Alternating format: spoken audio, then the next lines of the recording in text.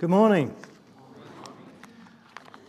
Those of you who are part of the church family here will know that we're on a journey, and our destination in terms of being a church has been described in terms of three words.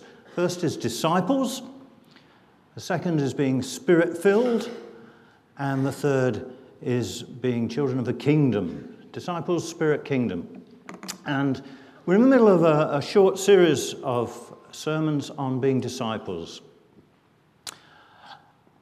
If you're a visitor here, just please bear with us, but I believe God's got something for you too, if you are a Christian this morning.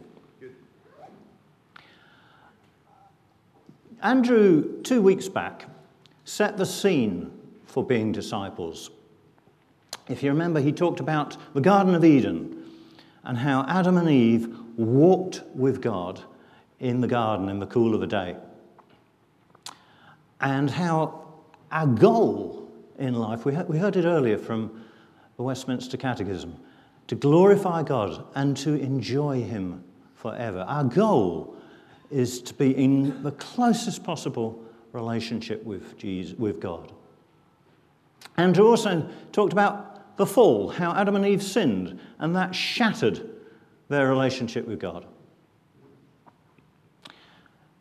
The way back to relationship with God is through the cross, through repentance, through faith, through accepting Jesus into our lives. We then start on a journey of a fresh relationship with God. So if you've not done that, if you're not a Christian this morning, a lot of what I'm going to say won't make a lot of sense, but I would really urge you to become a Christian. It's the best decision you could make in your life. We can explain how, you can learn how. Come and find out, become a Christian. A Christian is a precondition of being a disciple. So what is a disciple? There's a dictionary definition. It says a disciple is a follower and student of a mentor, teacher, or other figure. So two ideas: following and being a student or a learner. Some of the Bible's translations actually translate the word disciple student, but today I have this kind of mental image of a student as sitting in a lecture theatre and taking notes, and that's one kind of learning, but that's not really the kind of learning that I think the New Testament had in mind when he talked about being a disciple. And the way I want to illustrate it is this, that there are other areas where we talk about disciples. One is art. So, this is a 15th century Italian artist. I've given it away now. Anyone guess who this might be?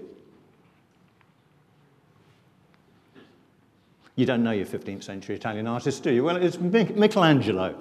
Michelangelo was a genius, and he was a poet and an architect, but he's best known as being a painter and a sculptor. And he produced some wonderful works of art, perhaps most notably the Sistine Chapel in the Vatican. He painted the whole ceiling, you know, with that picture of Adam and creation. He was a genius. But he also had followers. And these guys, I'd never heard of, but looking them up, they were disciples of Michelangelo, Bronzino, and Bernini. And these are men who would have learnt from him, not from a book. They would have worked with him.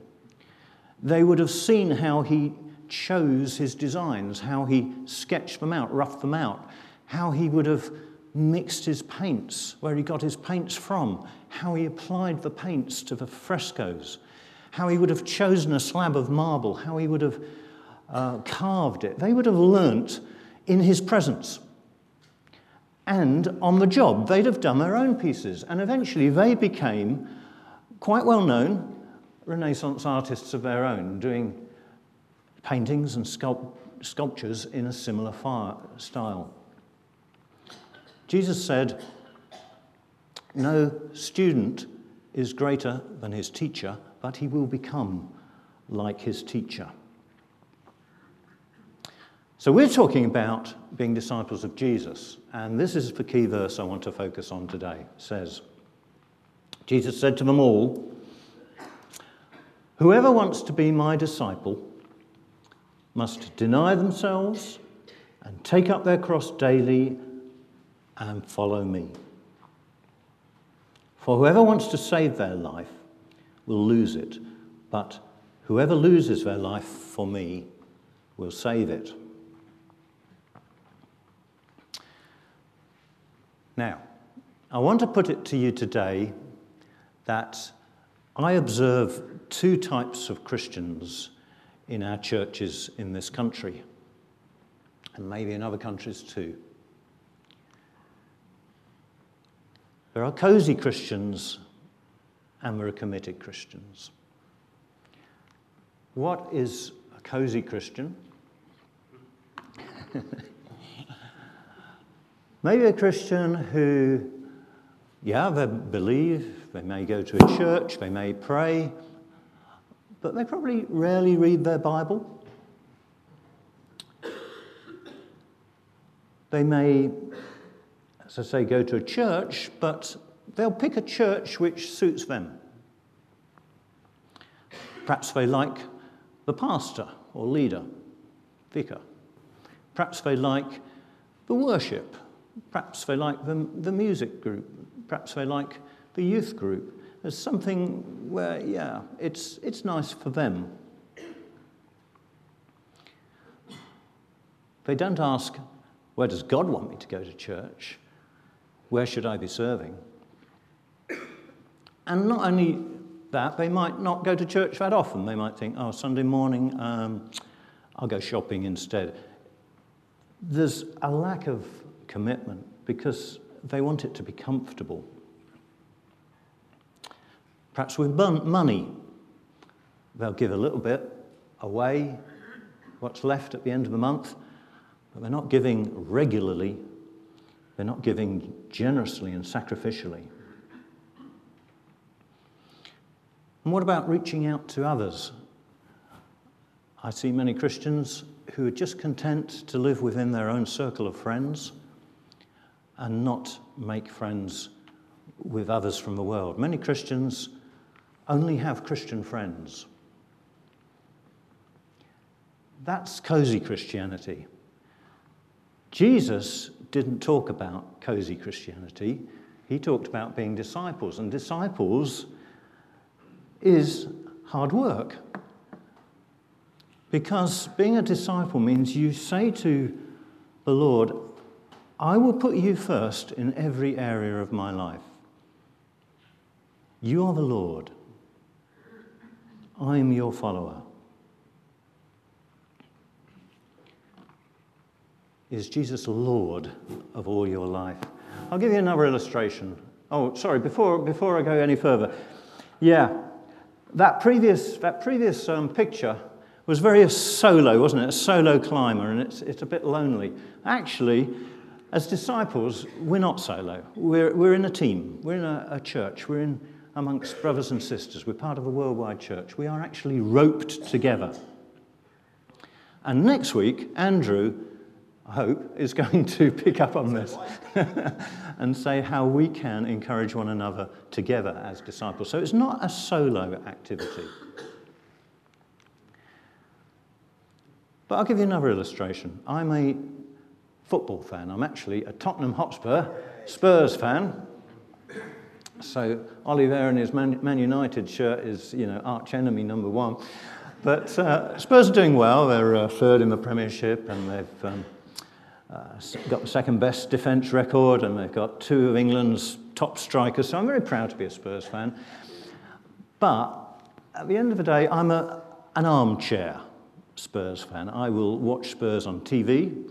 I'll go with Dave and Chris down the pub and I'll watch on a television screen, but it's a cosy type of fan.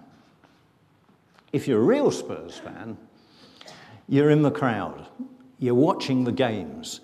You're singing the chants. You're cheering. You're following all the team news.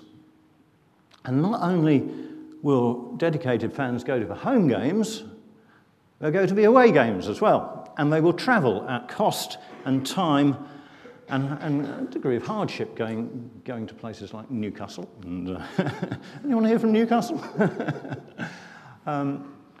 And even further, the real die-hard fans will travel with the team abroad to Belgium or Ukraine or these places. They are the committed fans.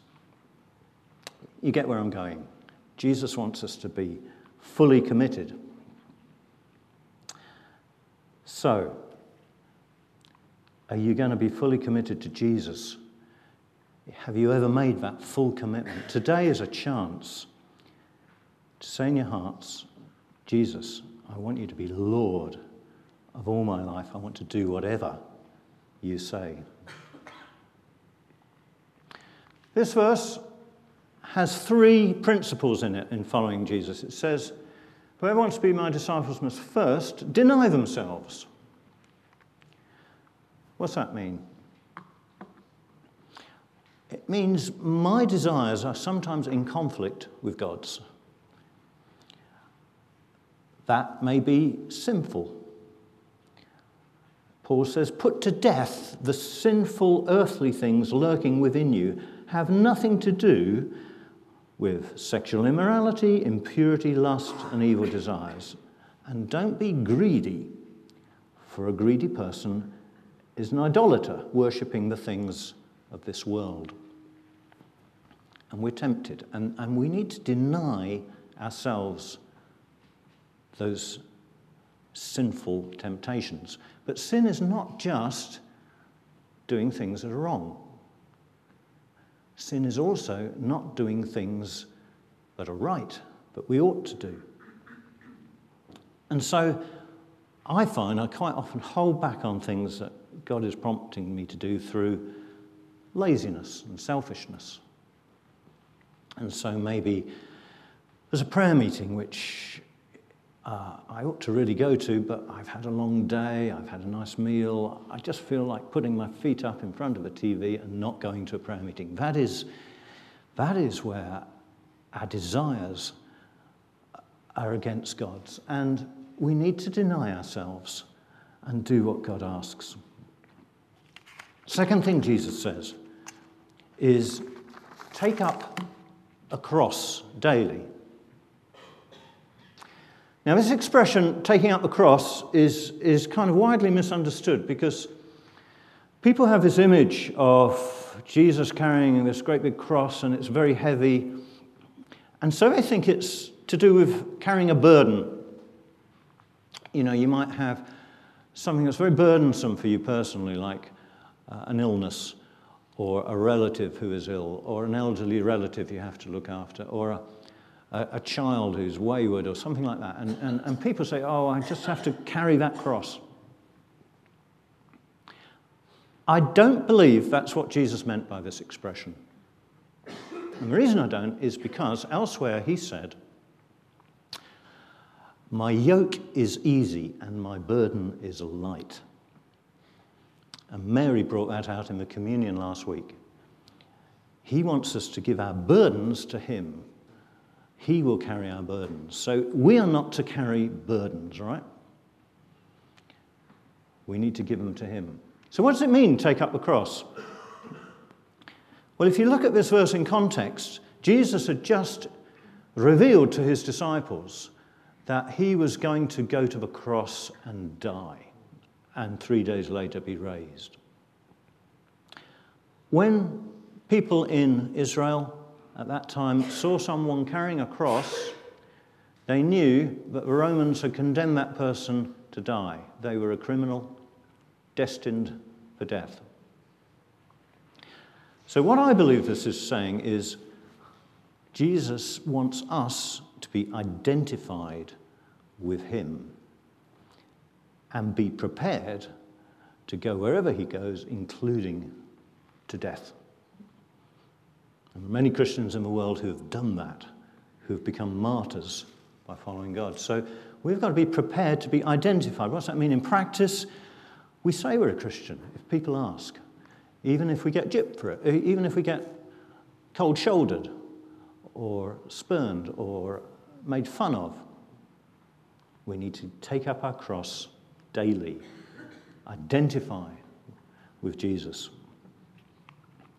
And the third thing he says is, follow me. Well, I'm going to unpack that a bit more, but another aspect of following Jesus is listening to his Spirit.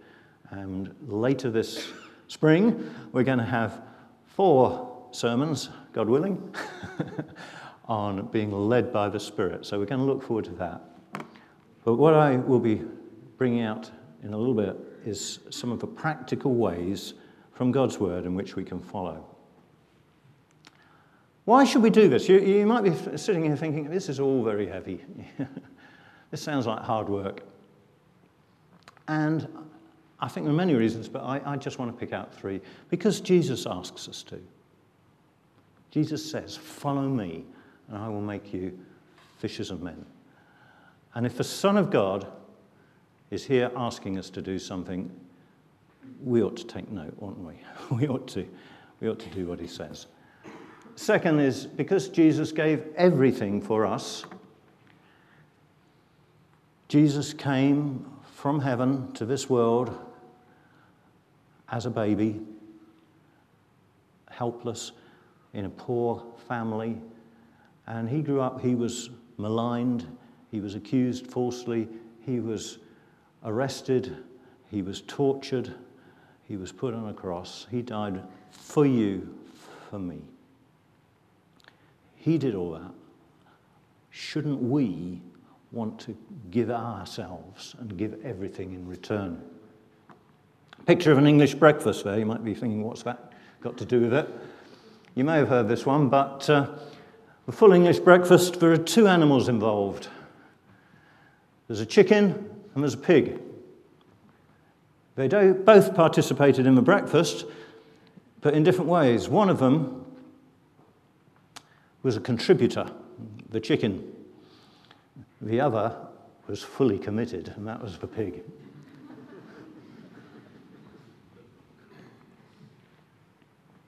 That's total commitment. Anyway, the third one is much more positive because there are rewards for us. There's no doubt that being a disciple, I can testify to that, being a disciple is rewarding. You know, God gives so much more than we could ever lose. And Jesus actually said, there is no one who has left house or brothers or sisters or mother or father or children or farms for my sake and for the gospel's sake, but that he will receive 100 times more in this life, in the present age, along with persecutions, and in the age to come, eternal life. So, we get something out of it. My own example of this is when I was 24, God gave me a desire to go to the Muslim world, to the Middle East. I got interested in Islam as a religion, and I wanted to go out there and experience the Muslim world. And I had the opportunity with some Christian groups and friends. But my problem was this, that I was 24, I was single, and all my peers were either got girlfriends or engaged or getting married, and I thought that going to the Middle East would put the kibosh on that because in the Middle East it's very kind of single sex, single men and women don't mix very much, and I thought there's no chance of me finding a partner in the Middle East. Well, God has a sense of humour. The irony was, whilst I was out there, I met a German lady by the name of Ruth, whom I think you all know is sat there over there in the red and is my wife now. So he engineered it that she and I would be in the Middle East in the same place at the same time. Had I not gone, I would have never met her. And the same is true for her. She was led her own journey. But God rewards far more than we give up for him. Right, I'm now going to go into very quickly 6 areas where I think discipleship is key. There are many more. This is not exclusive, and God might be prompting you about something else this morning. But maybe it's one of these. Firstly, baptism. In each of these areas, we're talking about following Jesus. So what did Jesus do? Jesus was baptized in the River Jordan by John. Baptism has a couple of aspects to it. One of them is washing away of sins. It's a sign of sins being washed away and repenting. Jesus didn't need to do that because he wasn't a sinner. But the other aspect of baptism is actually standing up publicly and declaring your faith in God. And Jesus wanted to do that. He wanted to publicly go, and he says, to fulfill all righteousness, I'm going to do this. So if Jesus did it, we should. If you are an adult here and you haven't been baptized in water and you've had the opportunity to, I'd suggest that you're not following Jesus. You're not a disciple. But you can remedy that because there is opportunity to do that. And in fact, in April, we're going to have a baptismal service here. These boards below and behind me are going to be taken away. There's a baptistry, as we call it, down below. You can be baptized if you are a Christian, if you're a believing Christian, and make a public profession of your faith.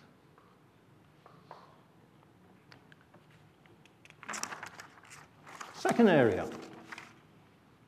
Oh, by the way, if you want to do that, if you want to be baptized, see one of the elders. They'll get your name down. They'll talk to you further about it and explain more. Second area, God's Word. Again, Jesus set an example here. You remember he used to go to the temple and talk with the teachers. He must have read the scrolls of the Word of God, which was the Old Testament at the time, because he knew Isaiah. He knew where that scroll was when he taught in the temple, in the synagogue. But most tellingly, when he was tempted by Satan in the wilderness, Jesus could quote scriptures back to Satan. How many of us can quote scriptures? If we know and love God's word, we will get them into our brain. We will be able to quote them. Many Christians just rely on a second-hand knowledge of the Bible. So, for instance, many Christians have not read the Bible, which is our manual, our handbook for life. Just be interesting to find out.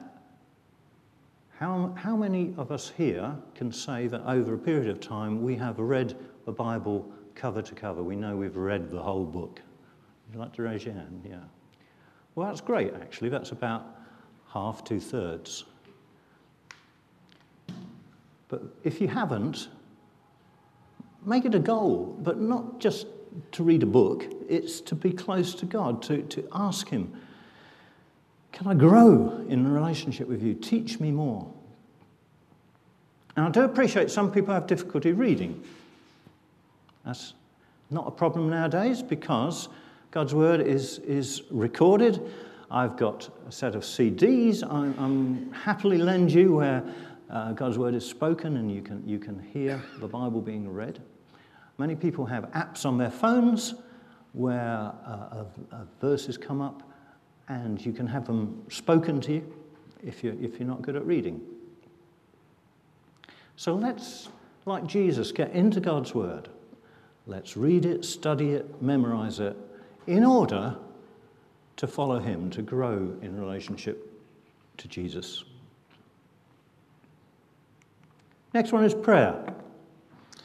Again, Jesus set the example here. Jesus was always praying. When he chose his 12 apostles, he spent the whole night out in prayer in a quiet place where he's away from distractions. when he was healing people, he would pray over them. When he was destined for arrest in the Garden of Gethsemane, he spent the time praying, knowing, I think, that within 24 hours he was going to be killed and died. How many of us would spend an hour or two praying? We'd be all worried, wouldn't we? But he was praying in the Garden of Gethsemane. You remember his disciples couldn't keep up the pace. They fell asleep. And even on the cross, he was praying, "Father, forgive them, for they know not what they do." My prayer life is really weak in comparison to Jesus's. What about yours? Do you set time aside every day to pray? When we have a church prayer meeting, do you come? Do you want to come? We've got a half night of prayer this Friday. As I think Ben pointed out to me, 4 hours don't really make half a night of prayer. It's just under half a night. But anyway, we've got 4 hours of prayer. And I know the elders have said, come when you want, go when you want. But my question to you, why can't you come for the whole 4 hours? Maybe there are good reasons. And if you can't, you can't. But, you know, if you're thinking, oh, I'll do an hour, or I'll do a couple of hours, well, why not just stretch yourself and come for the whole 4 hours? Because prayer is good. God loves us praying. And we need to be deeper in prayer, and I do too. Next area is family. Now, almost everybody here, I'm sure, is part of a family. And I've put a picture up there of a family argument, because I don't know a family that doesn't argue over something at some stage. Families are funny things. I think John Cleese wrote a book, didn't he? Families and How to Survive Them. You know, we're all peculiar. What is Jesus' example in family? Did you know Jesus had a big family?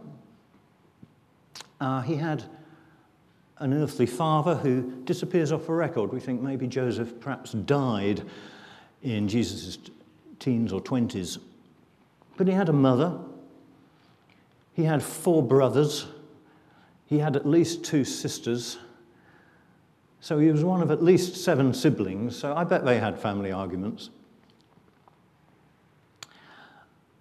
But there's a couple of instances in the Gospels where his family put pressure on Jesus. One was when he wanted to go to Jerusalem, but he was just judging the timing, and it says his brothers didn't believe in him.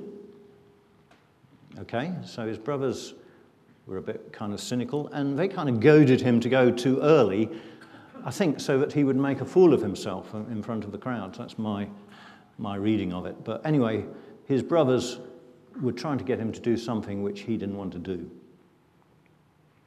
There's an even more telling incident, and it's very close to this passage in Luke, where he was in a house one day and all the crowds were thronging him, and he was preaching and teaching, and they didn't even have time to eat. They were so busy.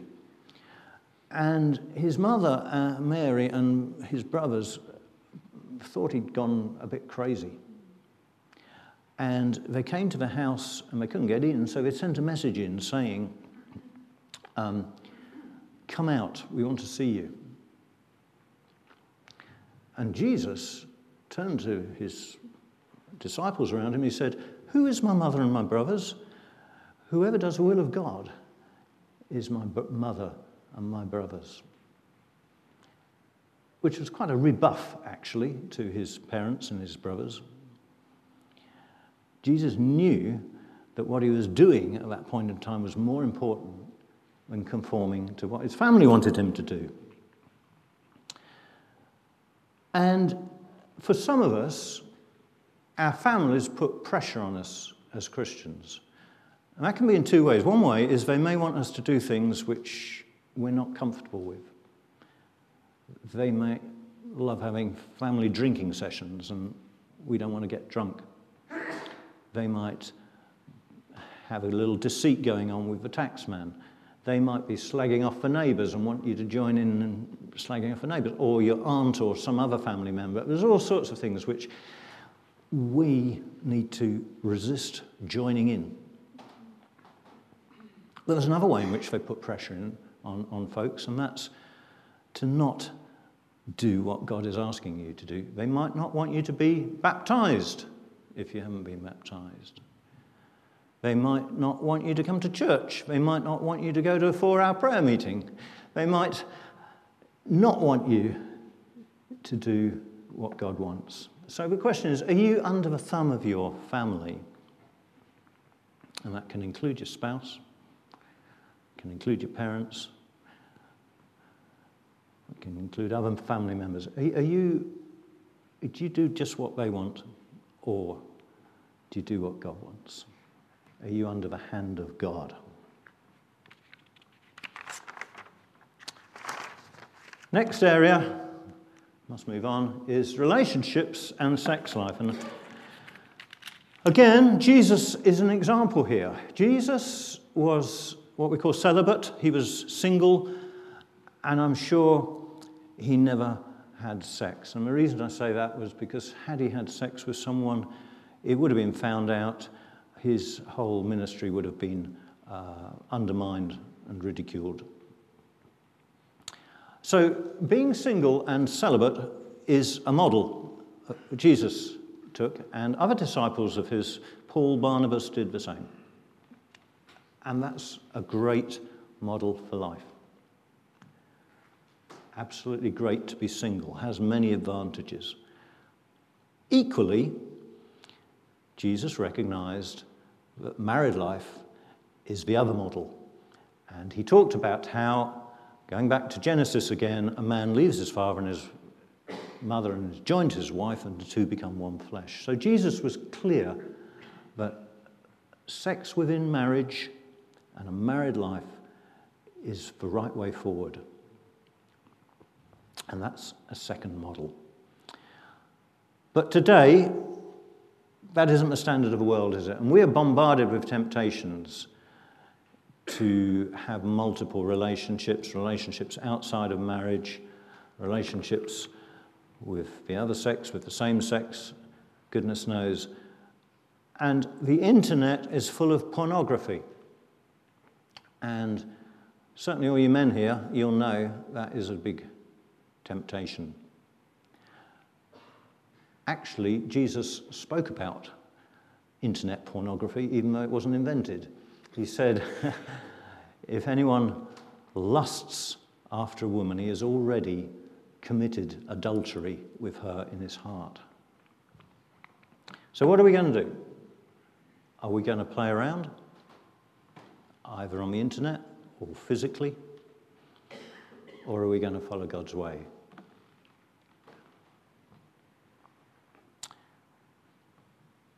Okay, last thing, telling others. And again, Jesus set an example here because he went around proclaiming the kingdom of God is here.